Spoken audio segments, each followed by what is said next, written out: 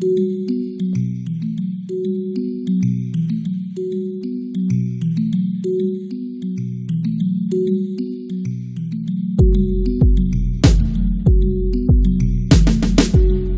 everybody. Welcome to another episode of the Drum Corps podcast. Today we have a very exciting episode.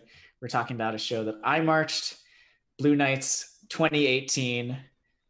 It's a show that many of us don't even understand, but we're really excited to talk about it. And we have two very special guests, Kendall Holt and Allbee, who both marched that year as well. We'll have them introduce themselves, but first we got a couple plugs. So I'm going to toss it over to Cyrus to talk about Drum Corps Tycoon. Okay, so in one of our previous episodes, I mentioned a game coming out from Alex Lukens from Lot Hype, a game called Drum Corps Tycoon. Basically, if you enjoyed your experience of touring the great middle school gymnasiums of America for 3 months and decided, I want to play a game where I'm in charge of all that, the video game Drum Corps Tycoon is for you. Jokes aside, though, it's a really interesting concept. It's basically a tycoon-style game where you get to play the role as a staff member, director, make design choices, and it's coming out for Android and iPhone. I believe last I heard, they started doing open beta tests for Android, and sometime this week it'll be available for public release. So it should be a good game to keep an eye out for. Nice. Yeah, definitely check that out once that comes out. Another thing that I wanted to highlight was the Blue Coats Brass podcast recently had an episode. Their latest episode is very related to our latest episode in that they talked about Black Lives Matter and the experience of members in Drum Corps who are Black people and the different challenges that they face. So that's a really powerful episode. Definitely go check that out. And definitely check out our last episode on a similar topic. And we definitely want to continue that conversation at some point. So let us know if you have any ideas for how to continue that conversation. Additionally, you can now check out our first two episodes, I believe, on Apple Podcasts and on Google. So wherever you stream podcasts, we are slowly getting out all of our streams onto those. So we really appreciate any listens and follows that you can shoot our way. So now let's get on to business. Lane, why don't you introduce yourself first? Sure. Hi, I'm Lane. I marched at Blue Knights for 5 years. That was 14 to 18. And it's a lot of tuba. Too much tuba. Nobody should do that much. But yeah. On a Jupiter tuba. On a Jupiter tuba. And now they're lighter. Isn't that funny? The year I age out, they updated them and now they're way lighter. Once I aged out, I was on the visual team for the Seattle Cascades in 19, and I was going to be there again in 2020, but, that's been pushed to 2021 now. So I also do work with high schools, both in visual teaching and drill writing for a couple of groups out here in Colorado as well. I'm from Berthoud, Colorado. I don't think I mentioned that. But yeah, I'm Lane. Hello. Awesome. And now Kendall. Hi, I'm Kendall. I marched mellophone at Blue Knights in 2018 and 2019, and I would have aged out this summer, but I was given a bonus summer, so I'm indifferent. It's okay. I'm from Flower Mound, Texas. I currently am a senior music education student at Oklahoma State University, and that's about it. Awesome. Go Pokes. Go Pokes. All right. Cyrus, are we ready to start diving into the video?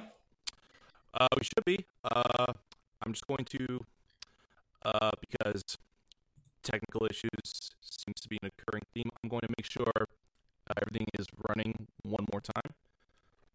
Just Awesome. bear with me for a couple seconds. Yeah, while Cyrus is checking that out, let's talk a little bit about the show. So it's called The Fall and Rise. So I guess Lane and Kendall, do you want to give maybe a brief 1 or 2 sentence summary of what the show's all about? It's about Egypt. It's definitely about Egypt.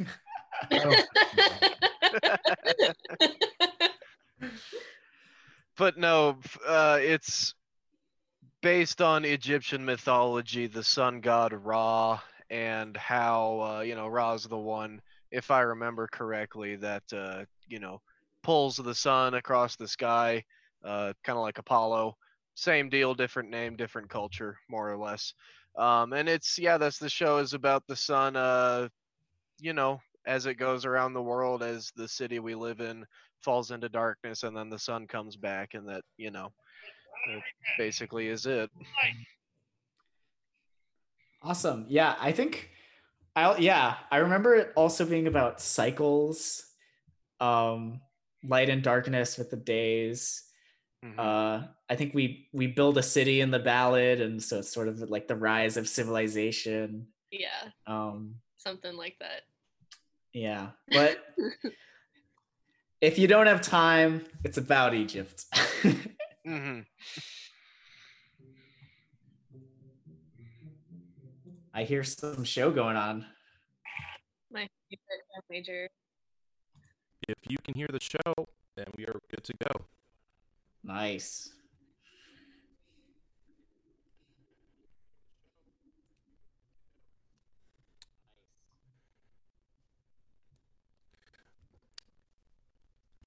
Okay.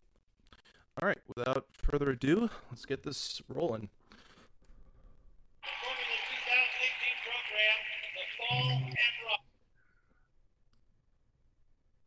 Oop.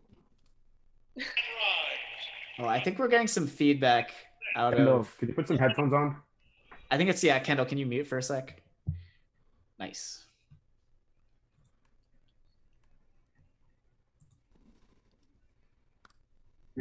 Hey, my video is cats. Do I have the wrong link? Cats. Yeah. Right now I'm watching Cats versus Invisible Wall. Oh, you know what? So Do I need to I'm refresh getting the some page? So the Cats video is actually the first video you see on like the main page. Okay. That's probably why. I'm going to. Oh, I refreshed it. Now it's banned. So Yeah, we're good to go. I was gonna say. I'm gonna have to check out that cat video later, though. I thought you guys were like, is this like an inside joke? I'm watching Blue Knights. No. Legit, there's No, a cat.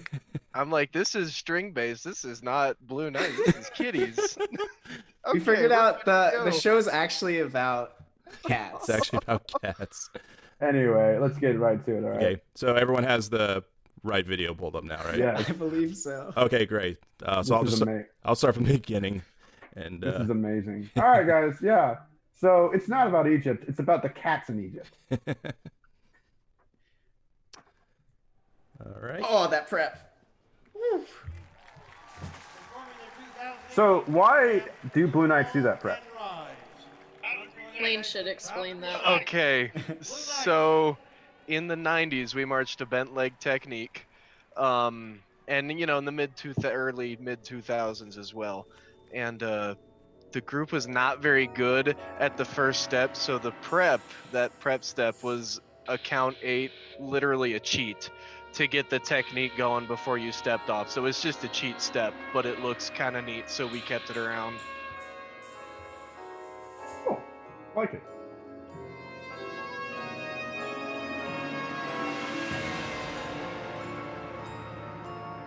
I also always just love whenever a quarters ride a spring on a field.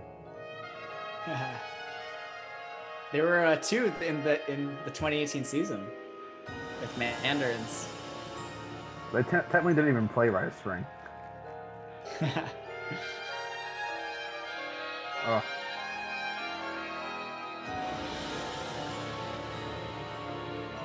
My body is ready for some Mike Jackson beats.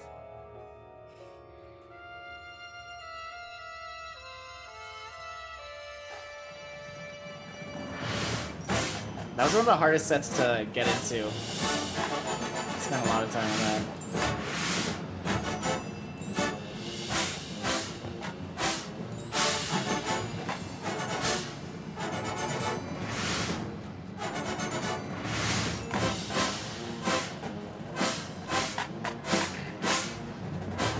That tuba line still haunts all my dreams. I'm still afraid of playing on my own in those hits. Ah!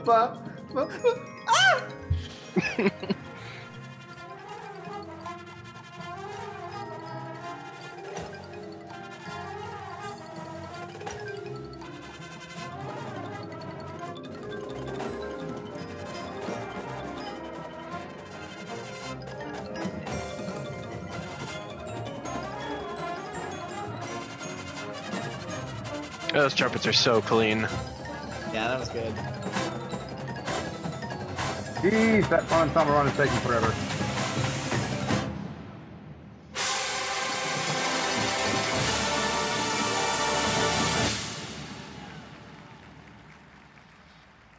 I always forgot how loud that part was.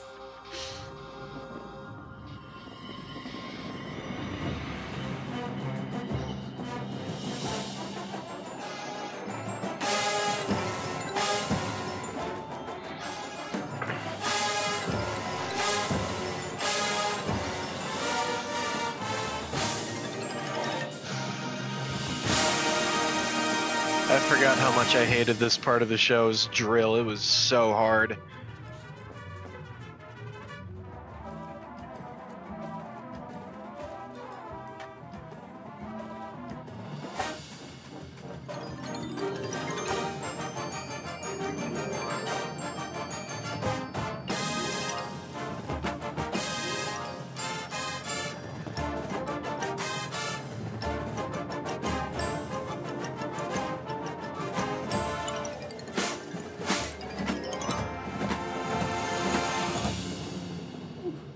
It always sucked never being able to see that saber toss.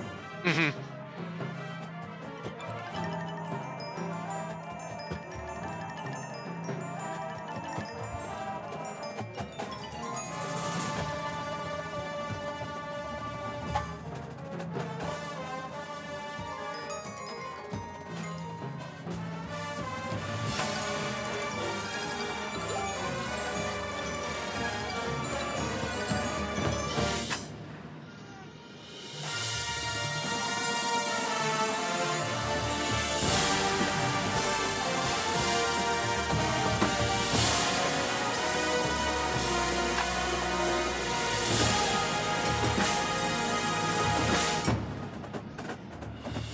You can see in the back center pyramid me like breaking my ankle.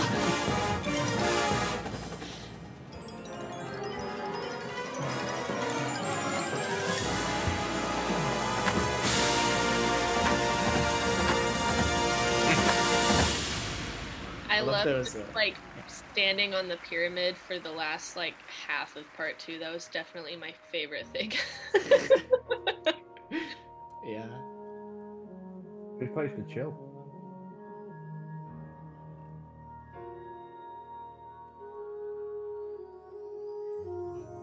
Remember, a lot of brass judges said upper tessitura in that solo.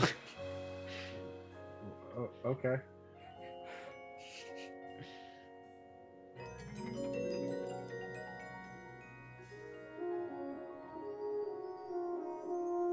Mm.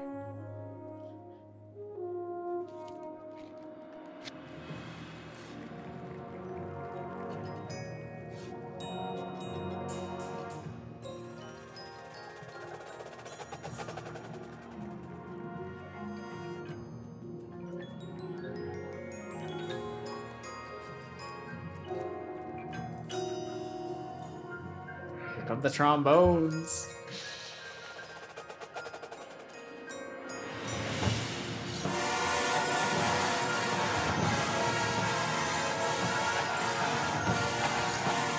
Oh my gosh, I forgot how big those flags are. Yeah. Want them bed sheets, I'm pretty sure.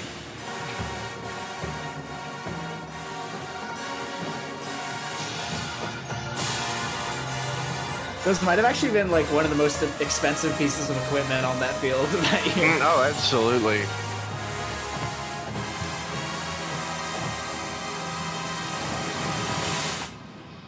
You remember when they told us, "Oh, just fall down, Yeah.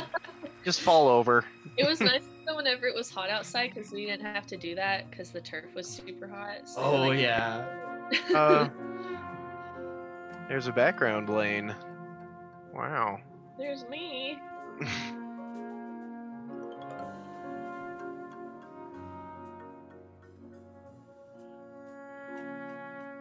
I remember I was so upset I wasn't chosen for dance team in this part. I was dance team.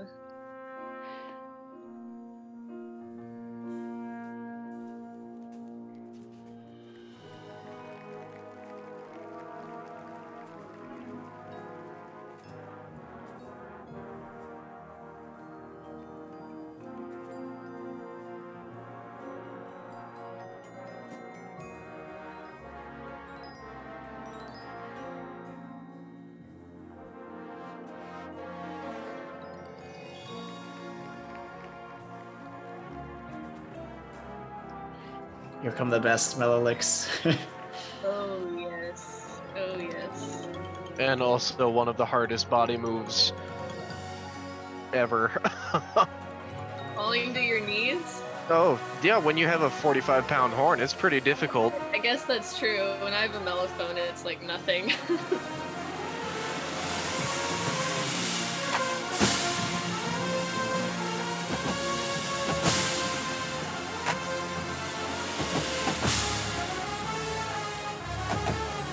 Oh my gosh.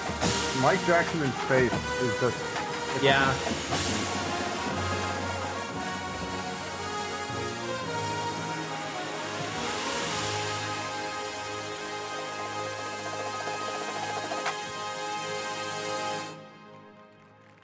Oh, hey, Gareth.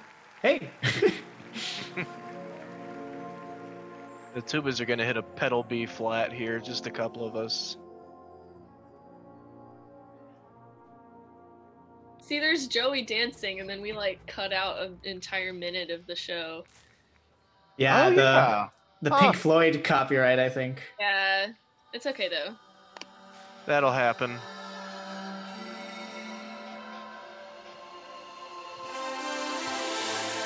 Oh my god, Lane Abbott's in the Twitch chat.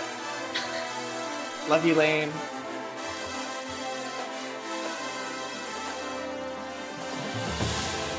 Oh, look, there's actual pyramids now.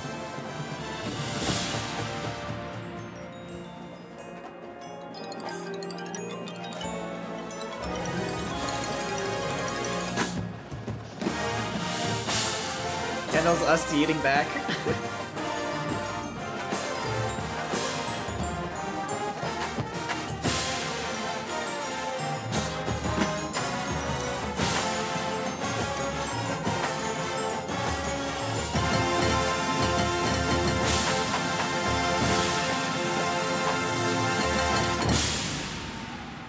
I love that the last set was also a triangle. I just noticed that. Like, way to go deep. Yeah, they really wanted to emphasize the pyramid part. And not Egypt. And it's a cycle because our first like big set is also a triangle. Oh, Sheridan Shemp says shout out to Gabe Lopez in the tuba line. Aw. Hey, let's go, Gabe. Yeah, I like miss Gabe. Gabe. Yeah, Also- so now that we've watched the show, let's talk a little bit more about what it's about. What did we just watch? I will say before we watch, since Sheridan's in the chat, he does have surgery tomorrow. And Sheridan has been an awesome big fan of the show. Pretty sure he's watched every episode. So, hey, I'll be praying for you, man. Hope you do well.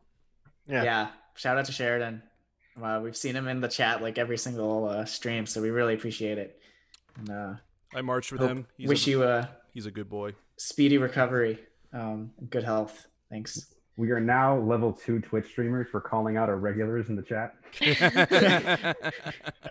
We've just upgraded a little bit. Yeah, so let's talk about it. What did we just see? What's going on? Should we start with like the intro and the trumpet soloist? Do you guys have any thoughts on that and going into the second movement? Not a whole ton. I didn't do a whole lot. Yeah, I really didn't either. I was at the back of the form. I just hid behind a prop and, came out and played the same 3 notes for the next couple of minutes. Yeah, I think one thing that I remember Chad, our brass caption head, kept on like telling us was that those hits, those isolated hits in that first triangle set, the ba ba ba ba dun, da, da, da, da, da, da, da, da. I probably can't even do it anymore, that 5-lit. But I remember him emphasizing that this is like one of the hardest things that any drum corps is doing, just because it's so exposed and isolated. Yeah, that's one of the things that I feel like we probably don't get enough credit for, because that's hard. And we would spend reps where like the first note, if someone came in early or released late, we would start the whole rep over. Oh gosh, that sounds necessary, but like, yeah, you're right, because I feel like it's one of those. I feel like there's a trend in drum corps lately. We're going excessively impressive, and so like SCV's mellow sustain is really good because like the tonality of it is great, but then like we're not. I guess I'm just speaking as a drummer. We're not like taking a lot of rhythmic risks past like how fast can we make this mellophone run. And like even in drums and stuff like that, whenever we have really complicated stuff tends to be covered up, or like Mike Jackson does, which I guess that might be him thing, like the whole like 2 shots from Broken City, just a unison like really quiet shot. Like you just don't see a ton of stuff where we just take those risks. And so I never actually thought about how hard that was, because like to me those drums I just play it, but no, for brass guys, yeah, holy crap, that is really impressive. You guys got that clean. Yeah, especially with all the body, all the changes in levels. Yeah, I remember a lot of blocks where if one person played a note in a wrong place, it was just like reset. Lots of frustrating stuff, and that kind of relates to the ballad. I remember you, David, you had a reaction to the drums in the ballad. Oh yeah, because it's so open. Oh yeah, because for drums we can dut and stuff like that, but it's like dutting only does you so much, especially when you float your arms. Because there was like one hit that was a little bit like DCI quality dirt, where it's just like it's barely there. And it's only because like one guy was out, but like for all those like big exposed hits, that's really hard to do. No matter where you are, you're looking down. You have to like trust the duts around you, ignore the pit and stuff. Like I feel like just Blue Knight's thing lately is just. Well, I guess like since 16 was a space show, I feel like Blue Knights just plays with the space between notes a ton more than anybody else. Mm-hmm. Yeah, I remember your reaction to that reminded me that all the drum parts in the ballad weren't written until a couple months into tour, I think. Lane or Kendall can correct me on that. Yeah, I do. I don't remember. Yeah. Because I was actually, my drill was right next to the battery for all of that part of the show. And I just remember them doing drill and just like not playing anything. Yeah. So definitely like when they first added drums into the ballad, I mean, like one of my first reactions was like, oh, this is a brass moment. Why are we adding drums into the hit? But then I remember like it just added so much. That last hit is so much more impactful with all those isolated attacks. And I remember watching lot videos where just that unison hit, like everyone just whoa. I remember the first time hearing that, I'm like, why are they so impressed by this? And then it took a second for me to be like, oh wait, this is actually insanely hard and insanely good. Yeah, one of the things that I've noticed with percussion and one of the reasons, like for those that don't know, Mike Jackson works with an indoor group called Broken City. Currently, are the world record for highest score in WGI. Love their show Seed, but like one of the things that he does, like I had sticks around here somewhere, but like they start their show with like this, like um,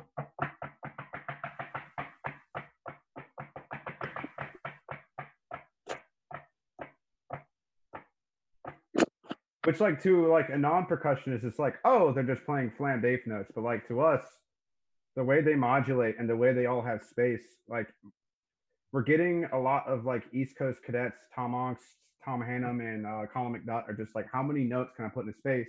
And Mike Jackson's like, I'm gonna put 3, and they're all gonna be fortissimo left-hand shots, and everybody and their mom's gonna want to do it because like there's just something about the way he writes that's very metrically hard. I know that 18 had a lot of splits, and I think he had a ton of 7-lets. Maybe I'm getting 18 or 19 mixed up. But like he writes in a way that lets that space exist in something that I just don't see in anybody else. It's like I know we're gonna get into it later. That's why like it's hard to classify Blue Knights as like a quote, like to me like West Coast drums and anything other than their approach to touch, because their writing is nothing like BD. It's nothing like SCV. It's Mike Jackson who just I love every single thing that man touches, especially ever since like I got in the drum corps for the Bluecoats in 2012, where he was, and like that drum break for at least if you watch in the early 2010s, Bluecoats 2012's drum break is just absolutely killer. And so I don't know. I'll get back to you guys. I could talk to Mike Jackson for like ever. Is that a Unmasked? Yeah, that was Unmasked. Yeah, I remember a lot of percussionists have told me like, oh, that's my favorite drum corps show. Yeah, when I've talked to a friend of mine that auditioned for Coates, one of the things he talked about, it's like, so cadets, we kind of look back, there's a couple of big shows that they look at. I know Crown really likes the Cream Years, but like the drum line just stares at 2012 Blue Coats Battery. And they're like, we will never, like, it's not that they're considered those failures, they're just like, I want to be that drum line. And I want to be that good. And that's, again, that's a Mike Jackson line, not knocking Tom Rarick. But man, everything Mike Jackson touches lately, it's just the approach to arts, music, and making sure the marching art stays on marching drums. It's just so cool how he writes. Check out Broken City; they're amazing. Yeah, definitely. A lot of Blue Coats at Broken City as well. So, yeah, let's continue with our theme of show design. So.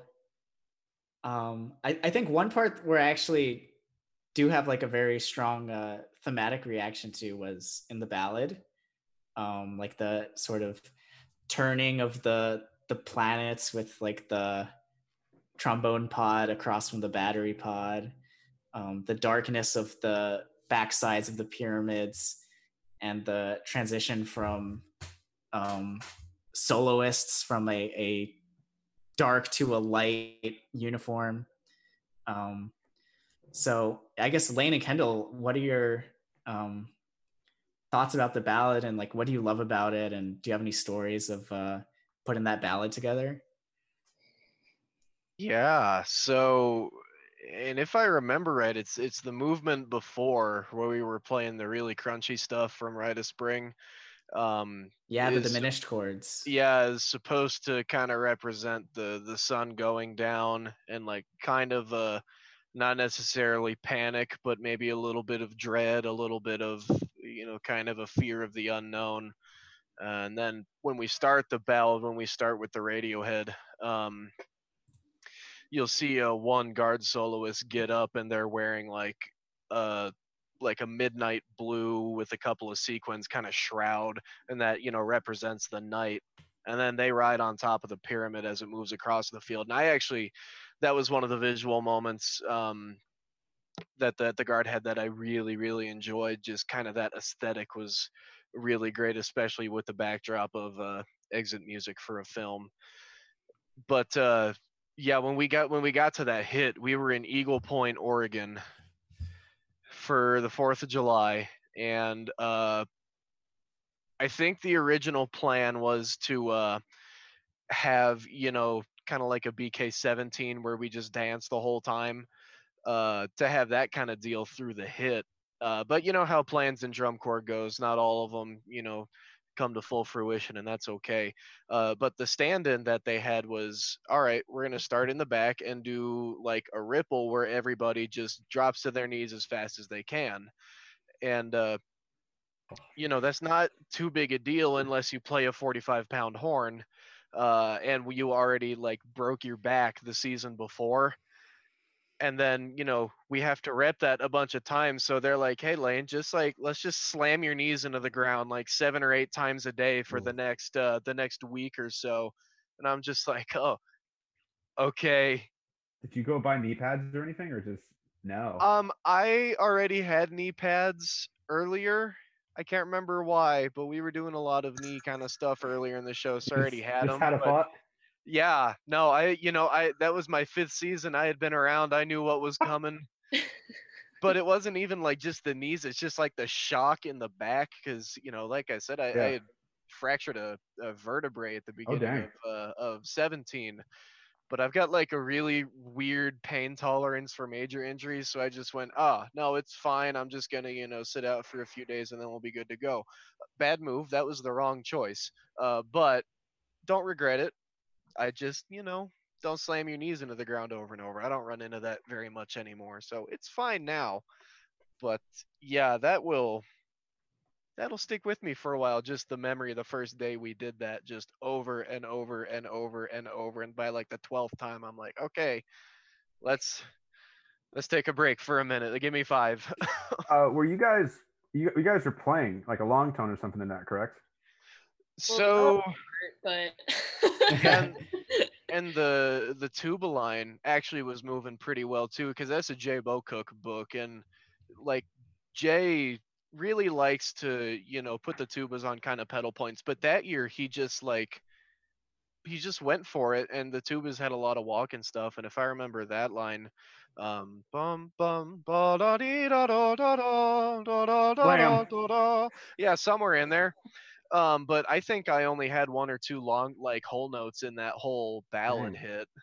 Well, was your like at least your when you went down to a knee, was that like on an actual note? Because like that's to me is what like the most impressive about watching guys from that year. Because like at least in drums, the arranger very much body is considered as like a part of the book nowadays. Mm-hmm. It's why like if you watch a lot of indoor stuff, you can very much tell looking at I could watch a drum line a lot, and I know like okay, this is the part they're doing body early season. They're going to add it here because like it's very exposed. There's nothing there, and then like oh now they're going to go 9 lit, 7 lit, 5 lit, 16 notes, and then a 15-inch roll for 5 bars. They're probably going to stand still for that. But like for brass, it seems like y'all as the Rangers haven't quite gotten that memo yet. Or wherever it's like, all right, so there's this 8th note 5 lit that you guys have in the opener. We'll just put 5 body moves there. So how do you guys, at least in the brass, approach that stuff? Because to me, that seems ridiculous. We had 1 body move in C2 that as a 25-year-old, I was like, I am trying to get this in time, but it's weird because I'm thinking about the notes and stuff. So it's kind of an interesting issue because, like you said, and I don't know a whole lot about percussion writing, but it seems like it could be a little bit easier to kind of write it with the intent of having body, because it's just rhythms for the most part. There's not a whole lot of like pitch and chords and things like Or that. But breathing. yeah, that too. In the case of the drop to your knees during your kind of like walking baseline, I just took a breath where I hit the ground, and that became my breathing count for the rest of the phrase. And that's just kind of how I handled that. But I know it when I write for the high schoolers that I teach, I look at the book, I see what they're doing, and I base the visual around what the book is, what the rhythms are, because it's a lot easier to change level or do something different with your body on a note change than it is like in the middle, like on count 2 of a half note. So um what'll usually happen, and if you go back and look at the body in the beginning, it all lines up with the stabs. um but like I said, brass books are kind of weird. There's a lot of things going on. So the tubas just have that repeated quarter note pattern that whole time. And so we all had to figure out how to put the body that everybody else, it's like, oh, simple. You just, go into a 4-starch when you play the stab, but the tubas are like, okay, that's on the and a 2, and that's like not a thing that we do. So, but I mean, for me, I had been doing it long enough by that point that I was just like, okay, give me like 2 reps and I'll get it figured out. But it is a little bit more interesting writing body for brass just because of all the different things that can be going on. But that's usually our approach. Just what are we playing? What shapes look interesting? How do they flow together? I All could right, just go. Yeah, I can just do my counts out loud, and every once in a while, if I was at least in college, we had an odder one, and so I would just like be playing and like had to like count out loud. I'm like, and there's the end of that.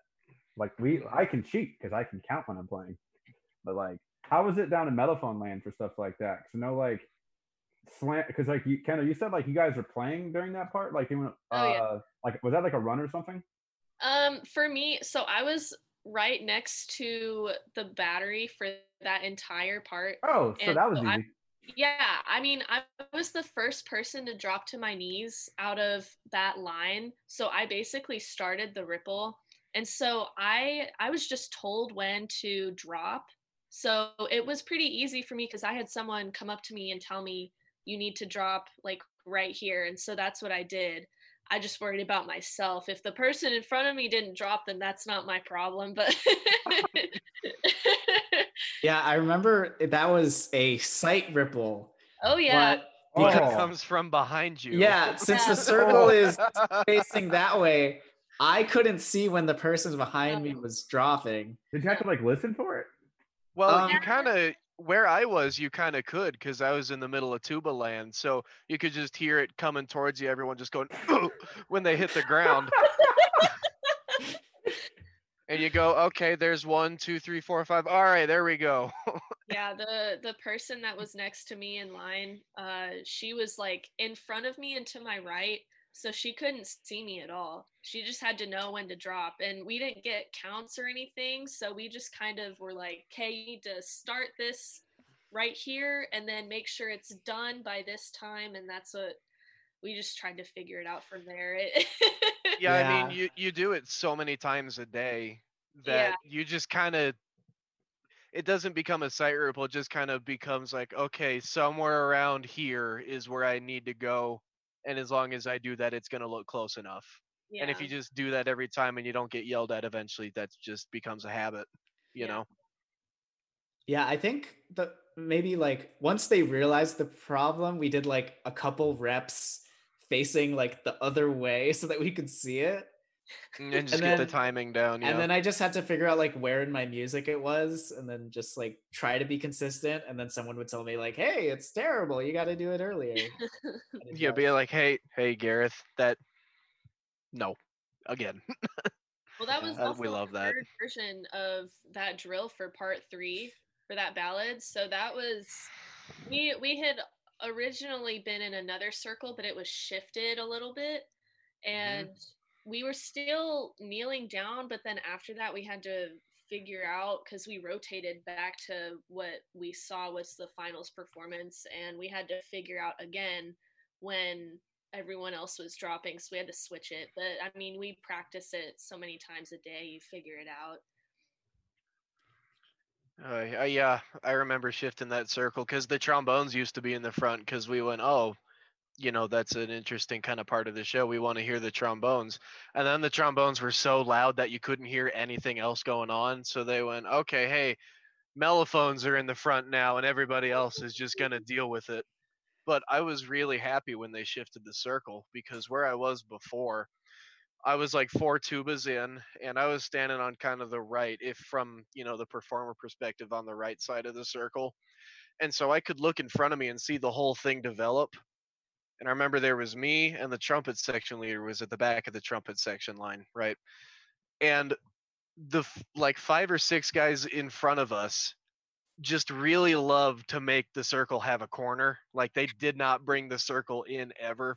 Circles are hard. Dude, circles are really difficult to set up, and because that year we had a new drill writer that came from BD, so we didn't have dots. They just kind of went, "Hey, you're gonna stand here. We're gonna make this shape and make it good." And I mean, we had dot sheets eventually, but those were more for reference, if I remember right. Yeah. So the trumpets keep making a corner. I remember every day, the trumpet section leader Christopher would turn around and just kind of give me a look, and just be like, I don't, I don't know what to do about it. You can only tell them so many times. But then we shifted around, and it was never a problem again. Yeah, actually, So- speaking of dots and drill, I know a lot of our viewers and also David and Cyrus are more East Coast guys. So, do you want to maybe introduce the more West Coast, the more BD inspired methods of writing and learning drill? Let me go get my dot book. All right, while he's doing that, does someone want to tackle that? Yeah, I mean, I was fortunate enough to march again, and I still had the same Viz staff, so I still got to kind of work. From my understanding, I don't think that before 18 we like Blue Knights did the no dot thing. We had it was dots, yep, Yeah. dots, but you dress to the form, so it was kind of like a mix. Our visual rehearsals when we were learning drill, it was staging, so they just tell us like, okay, we want this shape, you go here, get there in 8 counts, go. And you just try it, and you don't ask questions because they'll get really mad at you, and you make it look good. I think that's every drum corps. Yeah, like they have a vision in their head. They're very strange and almost like ethereal type people. They have this vision in their head, and they want you to go do it, and you just can't ask questions. Like, you just have to go do it, try and make it look good, and if they don't like it, they'll scrap it. If not, it's in the show. I know I hit up Gareth a lot when I was teaching fall 2018 because I had a movement that like drill wasn't going to work and I wanted to do that way.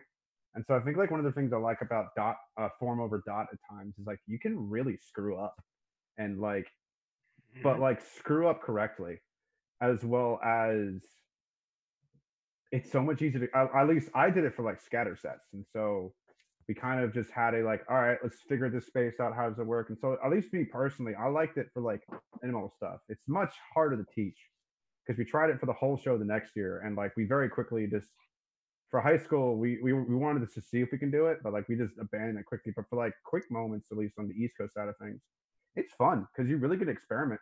And then it kind of makes it day by day. And then I really encourage my kids to push me. And so they're like, hey, Mr. Keller, I can actually like get over here. Do you want me to try that? I'm like, yeah.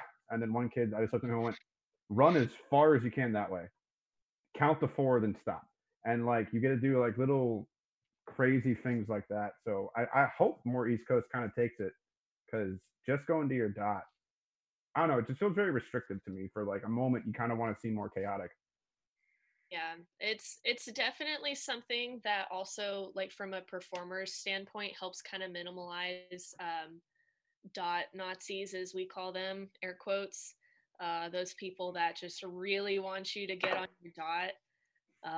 Yeah, that's like not my style anymore, and it's just so much easier, so much easier to just like know that you're going to the right spot. No one can say anything about it because there just isn't a dot. Yeah, something like that just blows me away about BD. Like I'll hear like stories, they just get told follow a leader at a 2-step interval, and here's the path, and I'm just like, and that's how they teach it, and they just spray paint a path, and then you just go on this path for like 20 counts, and then it's done. And I'm just like, but I think we at C2 we had a follow the leader set that took so dang long to clean. I think it was set 34 in 2017. After the box or whatever, like we had something. Yeah, like, yeah. After set 34, yeah, it was like going 5, yeah. The reverse default, like that set took forever to clean because we had so many checkpoints, and like we would check each like individual subset. That took forever. But I feel like if you guys are just like, oh, that curve was a little bit, as Lane said, that circle had a bit of a curve to it. When it's about the circle had an angle to it.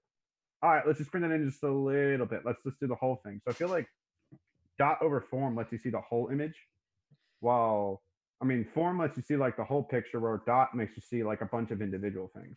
Yeah, that I think in 18 that we only had so our Vish caption head, he was from previous Blue Knights years, and after 18 he left. So in 18 it was kind of like a mix of the two. We still had dots, but we also still did some staging because we brought in a consultant from Blue Devils, and it was a mix of both. So it was kind of nice because I came from a school that did dots, and that was only like marching band experience I had. So it was kind of nice to get both of them, and it helped prepare me for 19 because that's basically all we did. Curious from the Super Blue Knight, um, like how is it for you? Because it sounds like I know, like Gareth and Ken and I and Cyrus as well. We're very much used to that. And it sounds like Blue Knights was a dot core before, and then 18, like a lot of things changed. So was this something that you guys were building up towards, or did it just like let's try something new? You know, it I wouldn't say we were ever really strictly a dot core. I mean, I know some groups like Cavi's SCV, like they are dot, and if you're not on your dot, you're not on your dot, and that's all there is to say. And we were never quite that hard about it. Like we had dot books, and we were supposed to be on your dot, but it's like if the line is written, it's splitting, but it sets up at 3. If you get at 3, you're in a line, right? And that's kind of how it was before. And I think there are merits to both systems, dot and form, but I don't think either way is perfect. I think that kind of middle ground, personally, is kind of the best place to sit. But we also did, in the years before 18, a lot of live staging, which is basically, like you said, using form styles just in a smaller moment. So at least for the vets of BK, in 18, it wasn't a concept that was super foreign to us. We were just doing it a lot more than we had been in the past. So it was kind of refreshing to do the whole show like that. Um, and just try a different system. I really did enjoy that. Like I said, I think both systems have their merits, but yeah, I really like that kind of middle ground, having a dot, get in the forum. I think that's where it needs to be.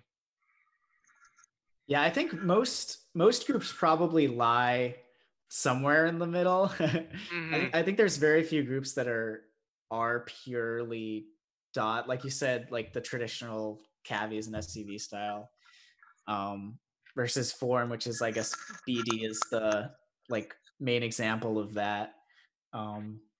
I think most groups overall lie somewhere in the middle. Yeah. Mm-hmm. Well, it's nice because it gives you a specific place to be, but it also accounts for an occasional human error, which Yeah. you're gonna make those.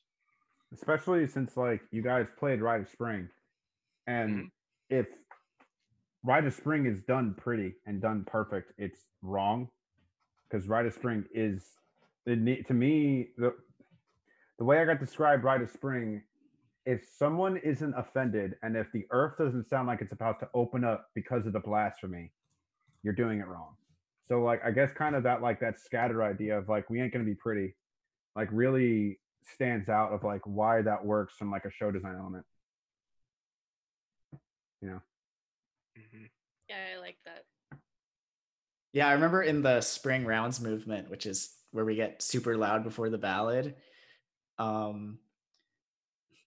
I think one time Chad said like, "Hey, Mellows, like, you know how usually like 2 Fs is like go to the like breaking point of your tone." It's like, okay, in this one you go way past that. Oh. Yeah, it's like 3 Fs is like bad sound. I don't care what sound you make. Yeah. 3 Fs is when it starts getting fun on drums. And yeah, so speaking of Chad, I thought it'd be funny to tell the RCC warm-up story. Oh yeah. So if one of you wants to take that on. I think we both have great perspectives on this story, but yeah, what happened was at the RCC show in 2018, the brass was warming up, and I think Chad, our caption head, just lost track of time, and we left the lot a little later than we were planning. A little? So A little, just a little. Just 5 minutes, you know. like 5 minutes, and Half we're a show. we're walking in twos to the stadium. And if you've ever been to the RCC school, basically we warmed up on a pretty high like ground level, and to get down to the stadium you have to walk down this like windy path, and it all goes downhill.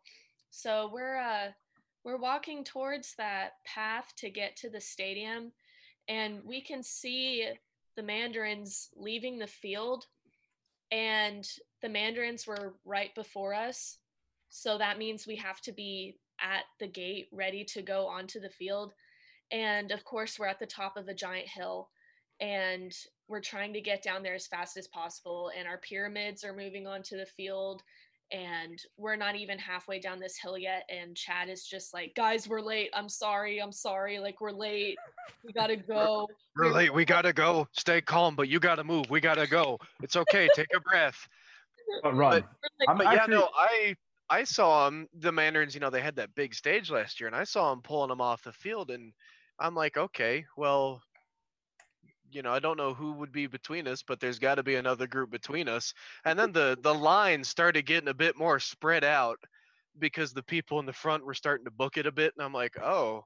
And then I look over again, and I can see the first couple of pyramids being pushed onto the field, and this hill is like a good 300 feet above field level, and it like switchbacks all the way down to the gate.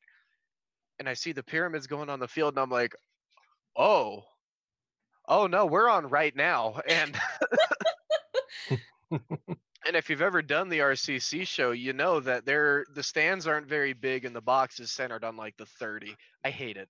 But there's also people that sit up on that hill. There's people that sit on the track and are basically on the front sideline. There's people in the back stands.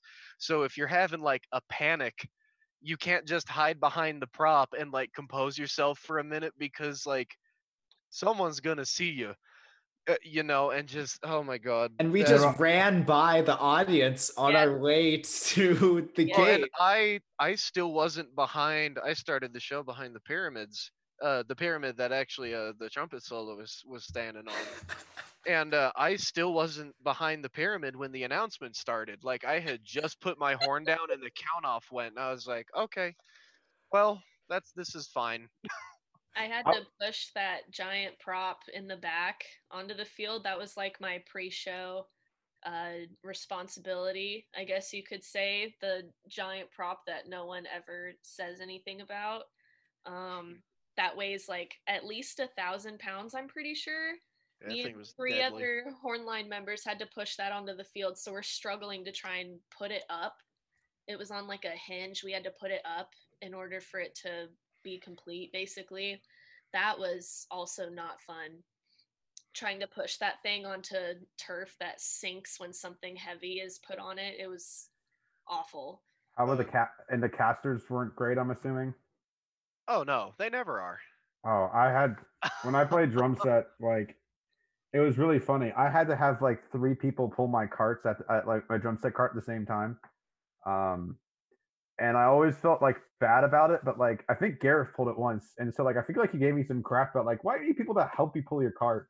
And then like it took all like 3 people just to get the cart going because the casters are so bad, and like he never made fun of me after that day, because like it's just one of those things that I feel like you can tell when an organization is doing really, really well, because you'll start hearing conversations about casters. And like you hear the phrase, don't buy the cheap crap. We need big casters, big, obnoxiously huge casters. And if you ever hear that, you're in a healthy organization. So speaking of wheel issues, I don't know if y'all remember this. In Allentown, it rained a whole lot in Allentown, right? And As is tradition. 2018, and the Mandarins like wrecked their soundboard because it rained in the middle of their show and they canceled Allentown. And I just remember we were rehearsing on Friday.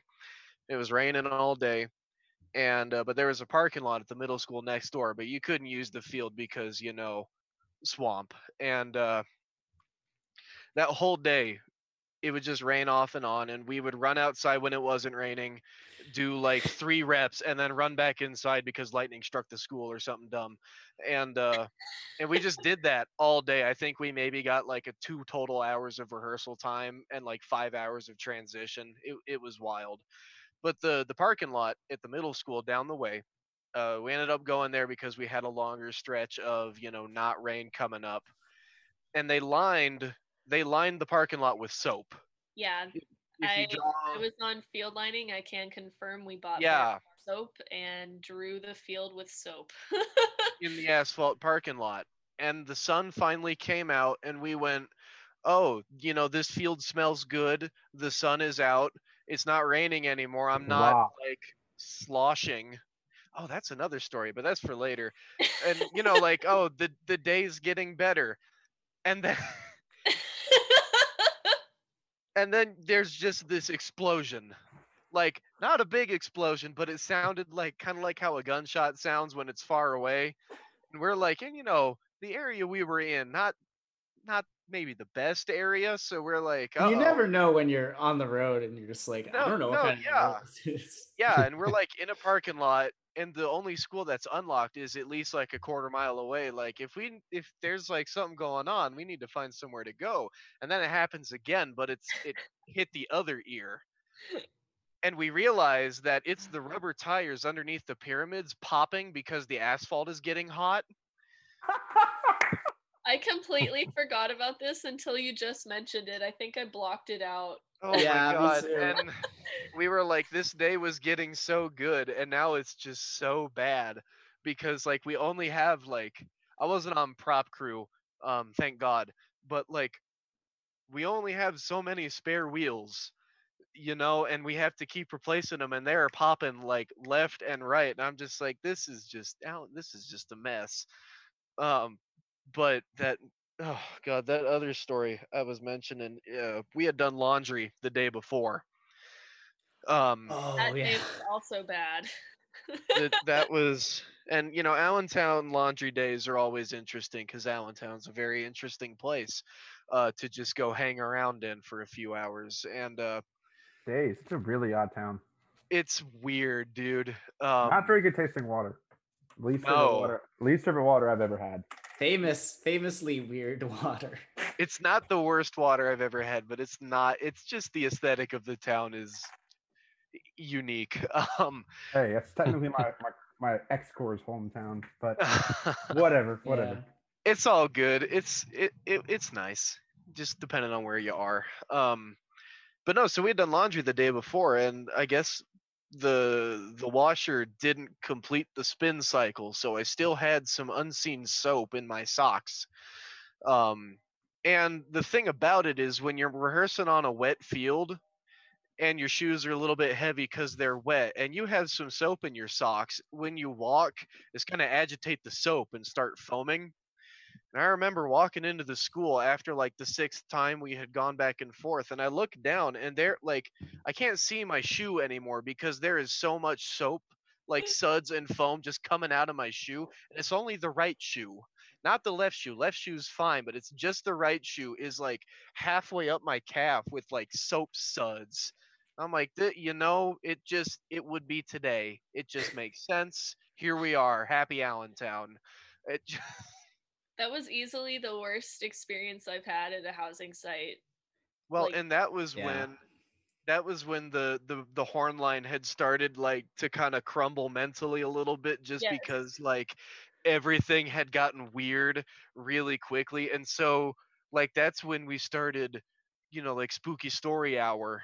Oh yeah. Yes. And That was in Pennsylvania. Yeah. that was in Pennsylvania that I read the Bigfoot story on the bus and scared the crap out of like half the horn line. Well, And okay, that happened because our bus driver decided to drive through a creepy neighborhood that wasn't lit at all, and it's like pitch Clay dark took the outside. scenic route. He Oh my did. god. And He like, did. no, and like the trees in Pennsylvania, they're big. They grow like over the road.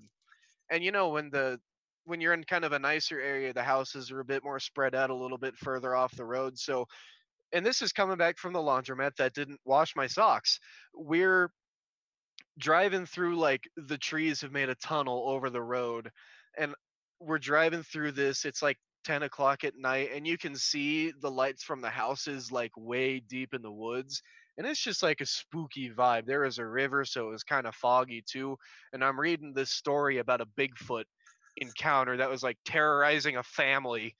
And it's just like I spooked myself a little bit, and I knew what was gonna happen.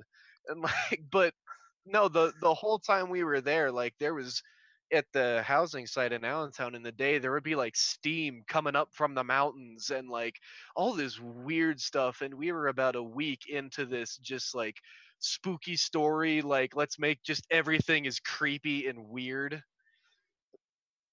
And do you remember where we stayed in Pittsburgh, where we like had to drive in Homestead Steel and City. like Steel City was the City. haunted high school. I think The we need haunted to high talk school. about The haunted Steel high school City. where all the brass Dude. staff went throughout the hallway and was screaming about ghosts. Dude, I went ghost hunting with Rob and Keith while we were there. And so this school, I didn't confirm it, but allegedly it used to be a prison. And so you walk in, and the gym and the theater were on the top floor, and some of like the shop classrooms and things like that. And that was it. All the classrooms were like in the basement underneath the school. So like there wasn't a whole lot of natural light down there, and like things echoed around the hallways there. And this is in a Homestead, Pennsylvania, just outside of Pittsburgh.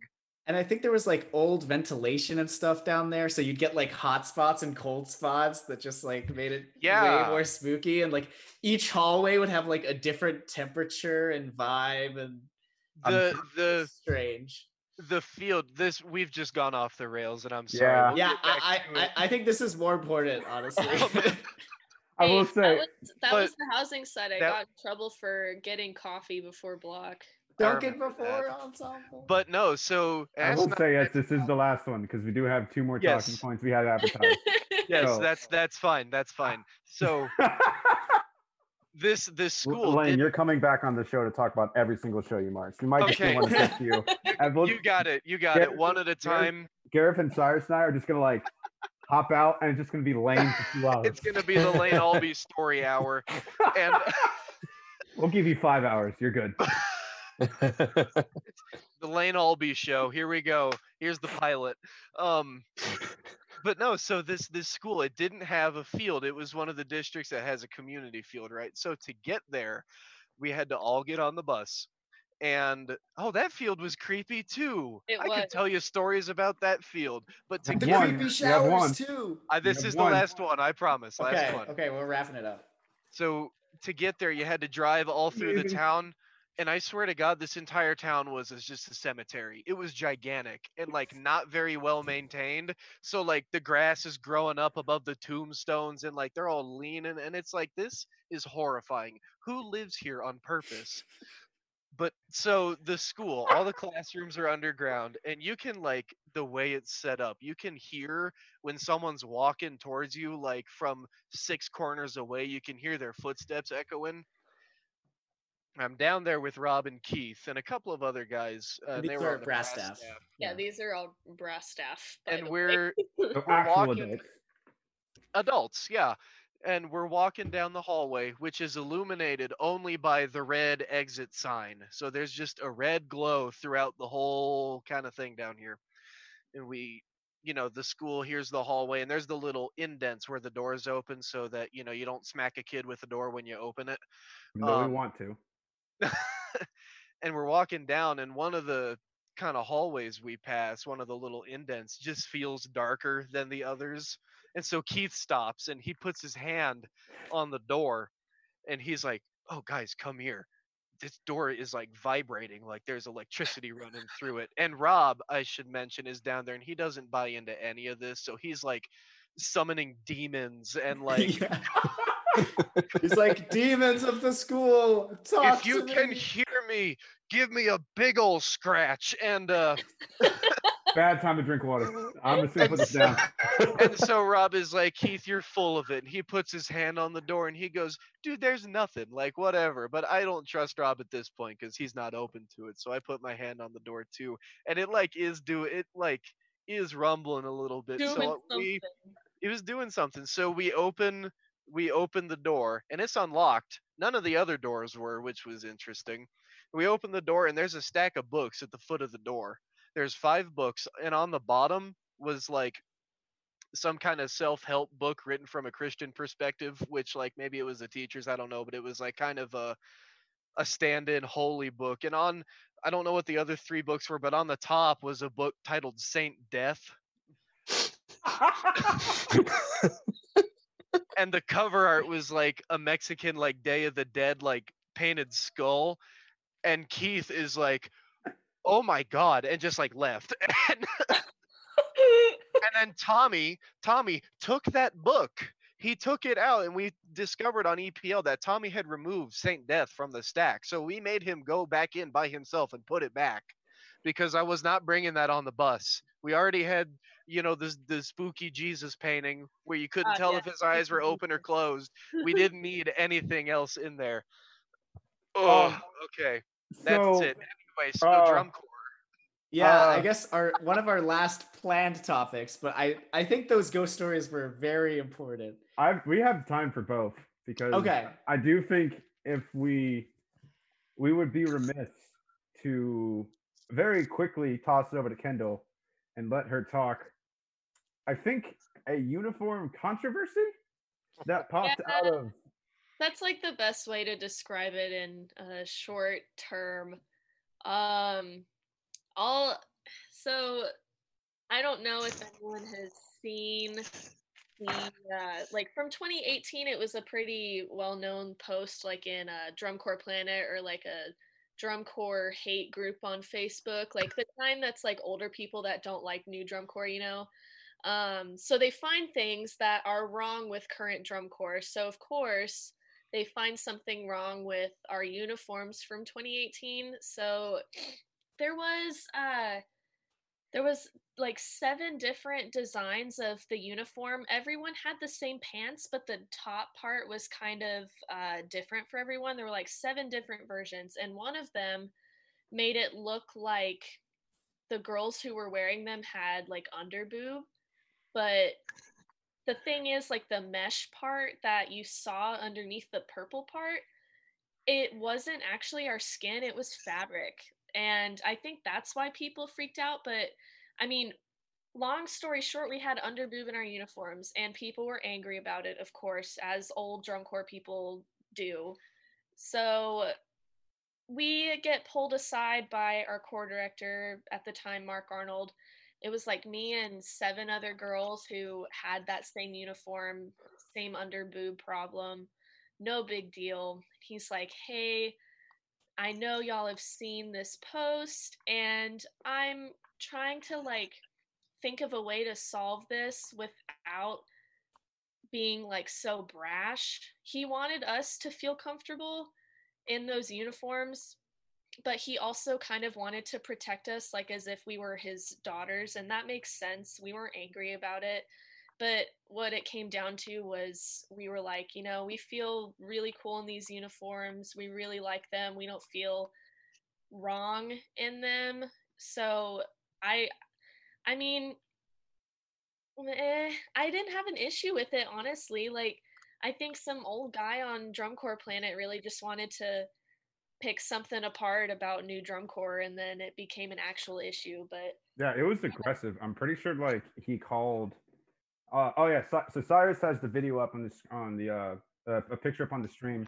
So as you can kind of see, I think so like the girl on the left was like one of the options, but like I know a couple of the girls had uniforms similar to the guy on the right, and like I'm pretty sure the post I saw is like, look at these sluts or something. Like it was like it wasn't even trying to hide.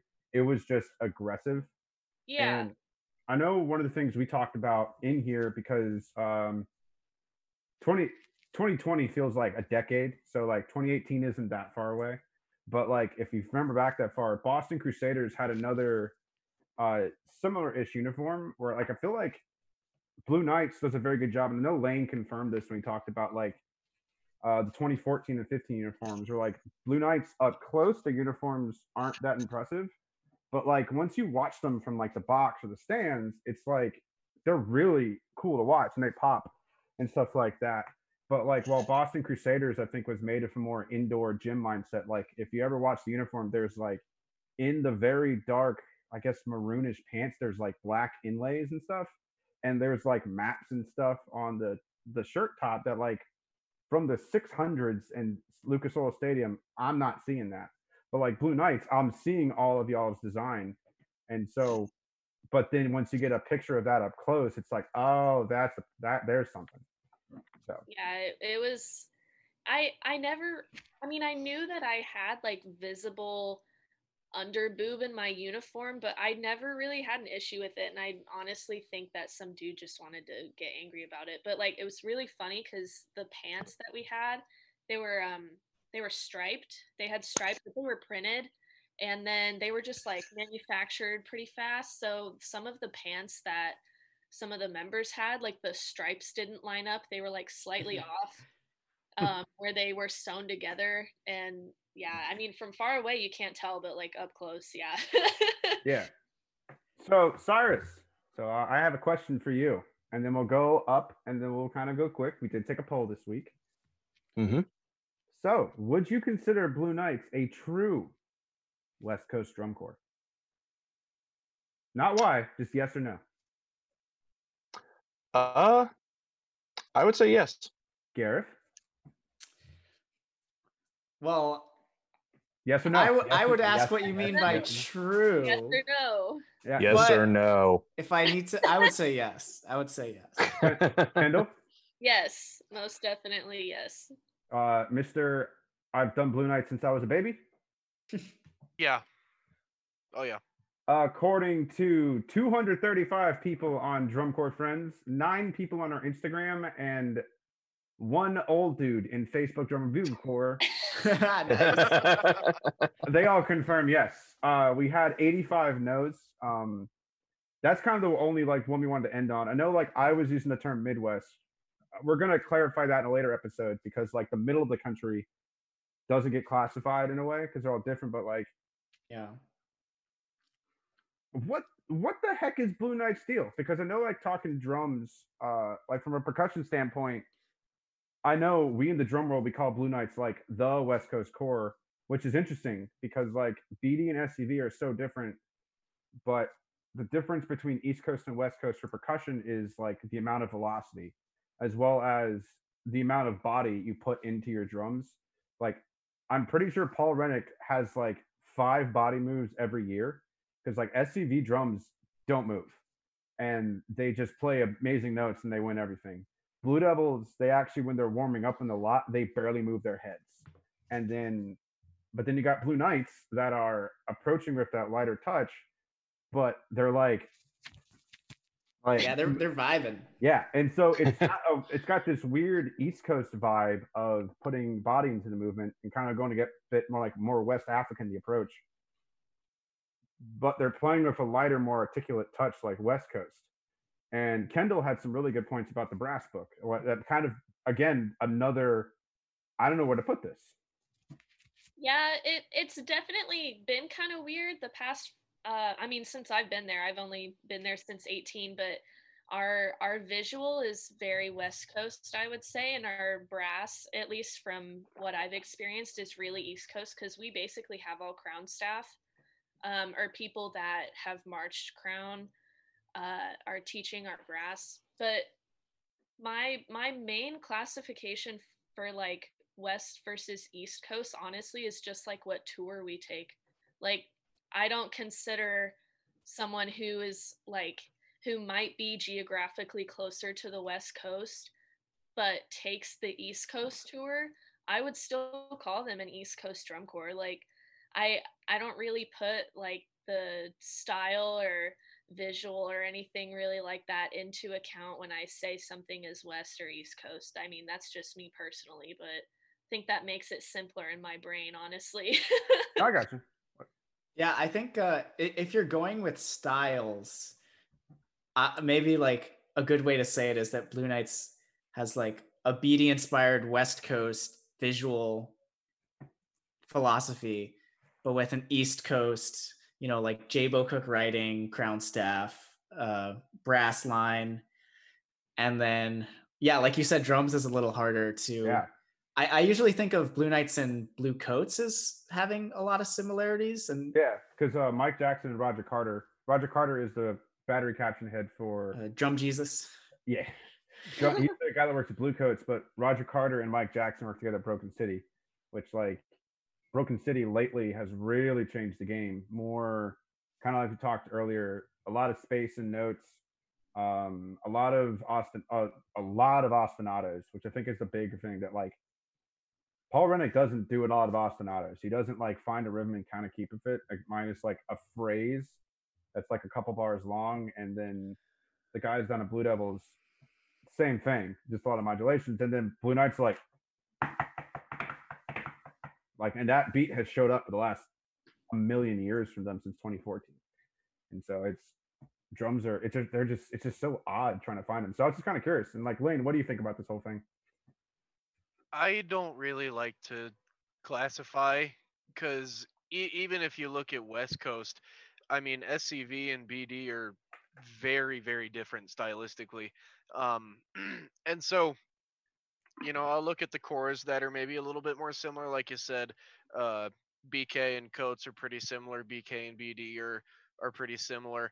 I'll look at it more from that style, but I think because if you look at like East Coast, like every core's got its exception that makes it a little bit different, right? I don't know necessarily what the epitome of an East Coast core is necessarily, just because they all are East Coast, but they all do things a little bit 15-inch different. rolls.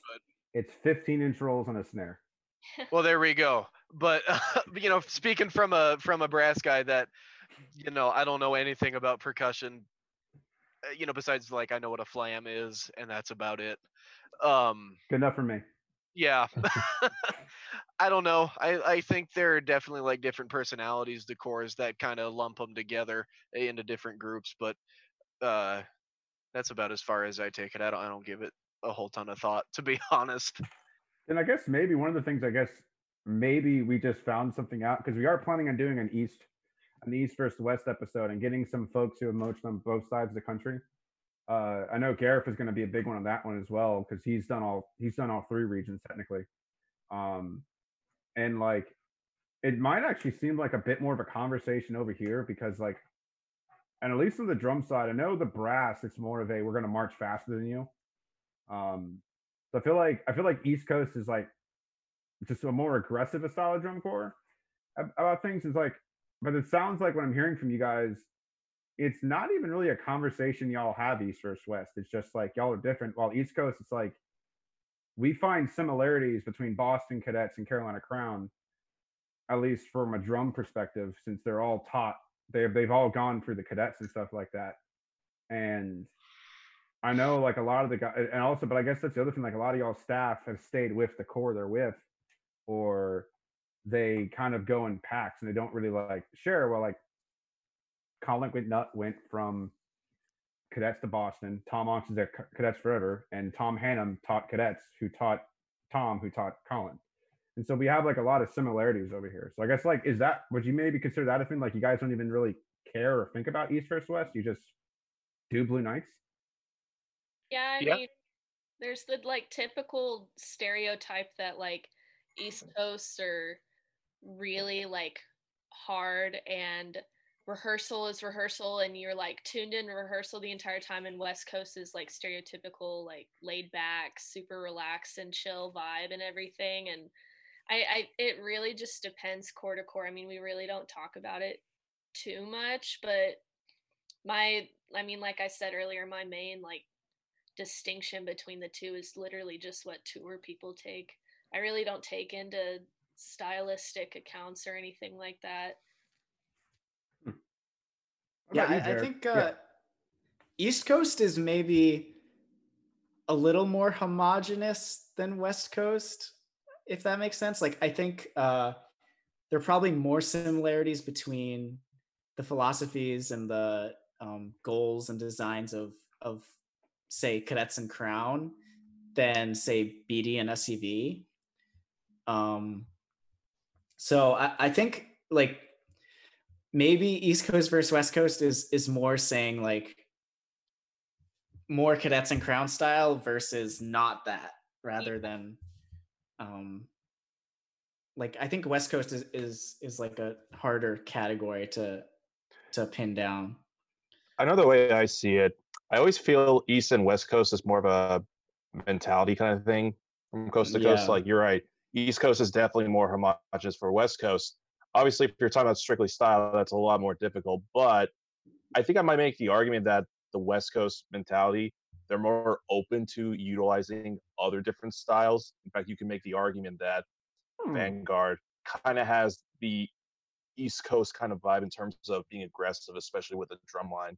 So I guess for me, East Coast, it's like, yep, straight dots, aggressive. West Coast, it's just a matter of we're open-minded and we're just going to use what works for us, and that can vary from core to core. I guess West Coast is just typically more open-minded. I guess I would say. That's actually funny because like SCV is lately becoming more of the poster child for West Coast drum lines over East Coast, because one of the things they teach you when you play drums is to play through the head, and like Right. Paul Rennick's tenor lines historically feather tap their drums, and which means like they're not putting a lot of energy into it, and like everyone's like they're not playing for the head, blah blah blah, but it's like but they've won drums the last 4 years, and so it's one of those. Paul Rennick doesn't want to change because he won a bunch at Phantom. He's now at UNT and he's at SCV making a legacy with his wife. So like, why is it going to change? So I guess it's kind of one of those, to me, while like Garrett's right, East Coast feels like I see a lot of people go from like cadets to crown to Boston, and like we'll kind of hop cores over here. But I feel like once someone hits a West Coast core, they most likely stay in it. Because it's like, I don't see a lot of people jumping SCV to BD, but I'll see a lot of people hopping East Coast cores and stuff like that. I don't know. I feel like y'all just have like the luxury of like each ensemble is something completely different. And I think we like to categorize things, but we kind of can't with y'all other than really chill. Yeah. And I think and I think it's even more complicated by the fact that the activity has just changed so much over the past like even 5 years. Yeah, because SCV Drumlines is more Texas than California because they're all from University of North Texas. Yeah. I even think that they do some of spring training in California. I think they start out at UNT and then they all go up to California together. Actually, David, wasn't Sarah Bowden that pointed out to us that literally SCV's drumline, because they go to UNT, they literally rehearse all year round. Yeah. Yeah. And even Boston, they started doing camps in Florida. Like there's a couple years they did all of their camps in Florida. So they're like, I felt like my hometown was Allentown because I at least went there a couple times during my summer. But it's like you don't even go to Boston until like your friends and family show, but you've already done all your camps and like all this other stuff. I know Tampa. Troopers did a whole. Now Boston does camps in Texas actually. Like this year leading into 2020, all of the camps were in Texas except for like one, I think. Same with Troopers, at least in 16 and 17, they did everything in Texas. Yeah. So it's like maybe, I don't know, a lot of cores, it's like they've gotten away from their hometown because I know one of Troopers' big things, like, how do we get a couple hundred people to come in here to Casper, Wyoming when like for an audition, when like the nearest airport is hours away? I think it's DIA. Yeah, because I remember seeing some kids at Troop at the airport when I'd fly in for camps or spring training. Nothing like flying to Denver and then getting on a bus for 3 hours to go to Casper. Yeah.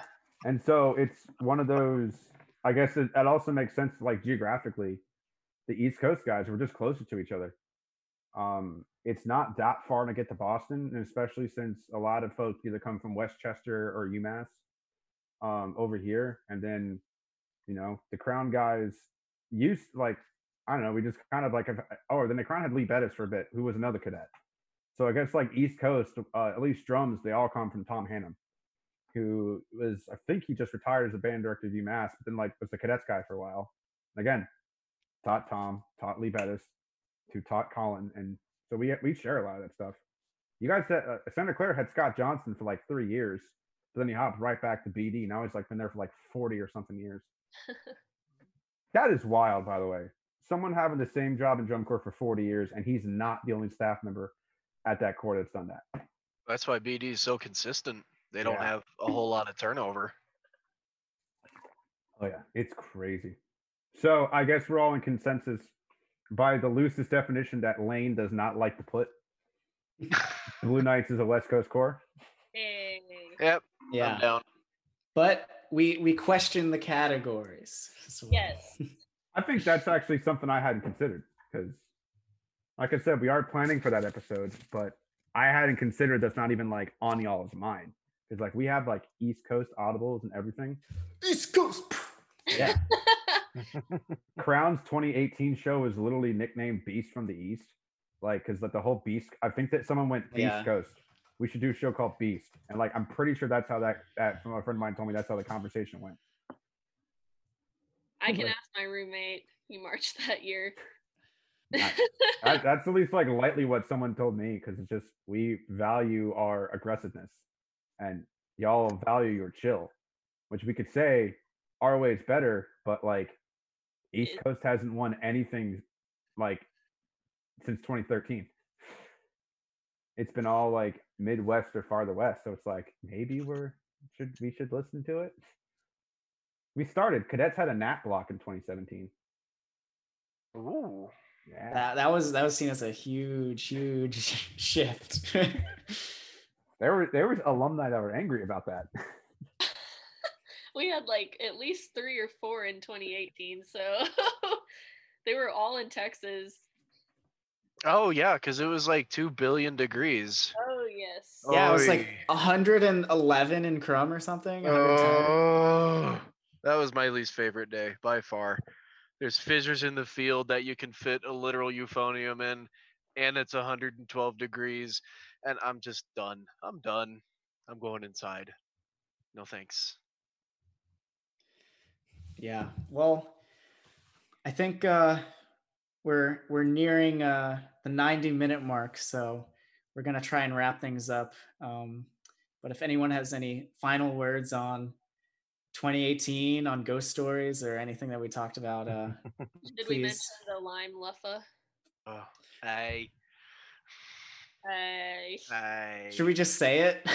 I don't think we'll all be in sync together though. We can try, see what happens. Might be half the fun.